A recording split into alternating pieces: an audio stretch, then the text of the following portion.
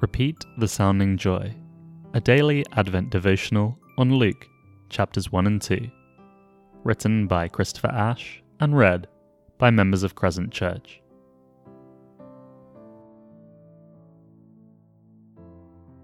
Today's reading for the 2nd of December 2019 is taken from Luke chapter 1, verses 5 to 7. In the time of Herod, king of Judea, there was a priest named Zachariah, who belonged to the priestly division of Abijah. His wife Elizabeth was also a descendant of Aaron. Both of them were righteous in the sight of God, observing all the Lord's commands and decrees blamelessly. But they were childless, because Elizabeth was not able to conceive, and they were both very old. A poignant hope. But they were childless. Before we speed on to the rest of the story, let's quietly pause at these sad words. For some, to do so will cause terrible personal pain, and all of us perhaps will feel keenly the sorrow of those whom we love and who are childless. Those who have never married, but who would love to have married. Others who are married, but for whom the birth of a child has never been given by God. Childless.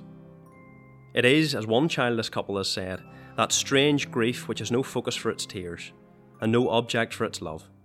There is no anniversary of childlessness on which friends might send a card of condolence, no grave to visit and remember, no photograph or name or memory of the child who never came.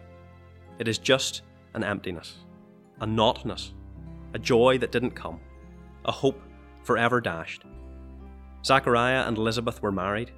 They hoped and prayed for a child, for they valued highly such a wonderful gift of God. But the child never came. The months went by, but there was no conception. Gradually, the biological clock ticked on to the years when it seemed unlikely to happen, and finally, into that stage of life when it was most definitely not going to happen. Many tears, much quiet grieving, and no hope. Childless.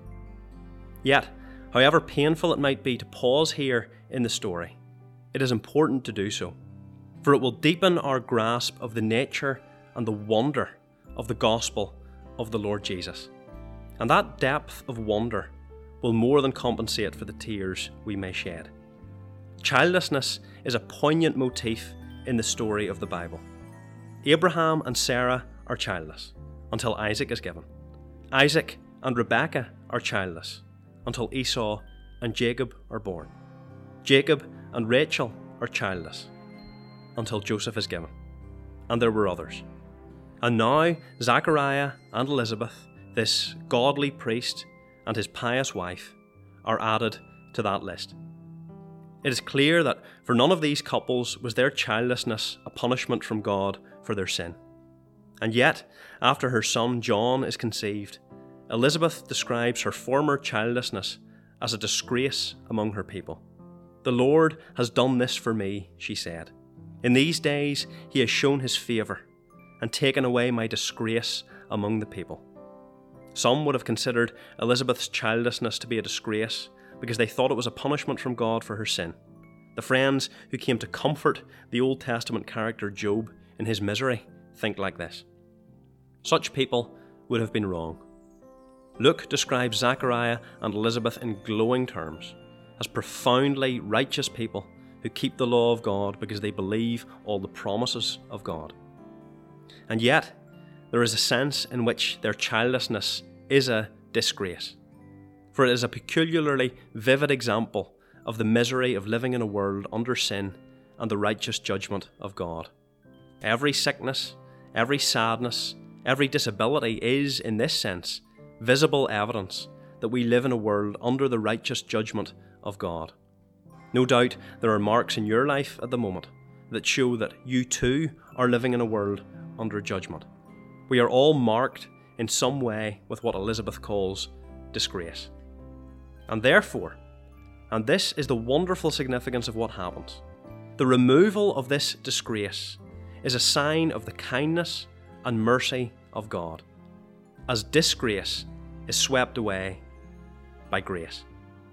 Again and again in the Bible story, this is what the birth of an unexpected child means, from Isaac onwards. It is a sign of the gospel, A world with no new children would be a sad and forever aging world, a world without hope. Every child is a sign of hope for the future, a bundle of unknown possibilities, a sign of what we call God's common grace, His kindness to all of mankind. In this unexpected child, John the Baptist, he is a sign not just of God's common grace to all, but specifically of God's particular kindness in what He is about to do in the gospel of Jesus. The conception and birth of John the Baptist does not mean that every yearning of a childless couple will issue in a happy birth. Far from it. There have always been and will be, to the end of time, godly, prayerful couples who long for children and are not given them. None of us can know when we get married whether or not God will grant us this precious gift. But we can all know that the conception and birth of John the Baptist points forward to a much greater gift. The particularly painful disgrace experienced by Elizabeth and Zachariah is vividly replaced by a gift of grace. That boy will be the herald of a deeper and more wonderful grace. So whether your present experience is of sadness or joy, use today quietly to pin your hopes not upon a change in your circumstances, but upon the great hope for the future to which this baby, John the Baptist, points so clearly. Think about your marks of disgrace. Thank God that in Christ they are not a punishment for your personal sins. And rejoice that when Jesus returns, every one of those painful marks will be taken away.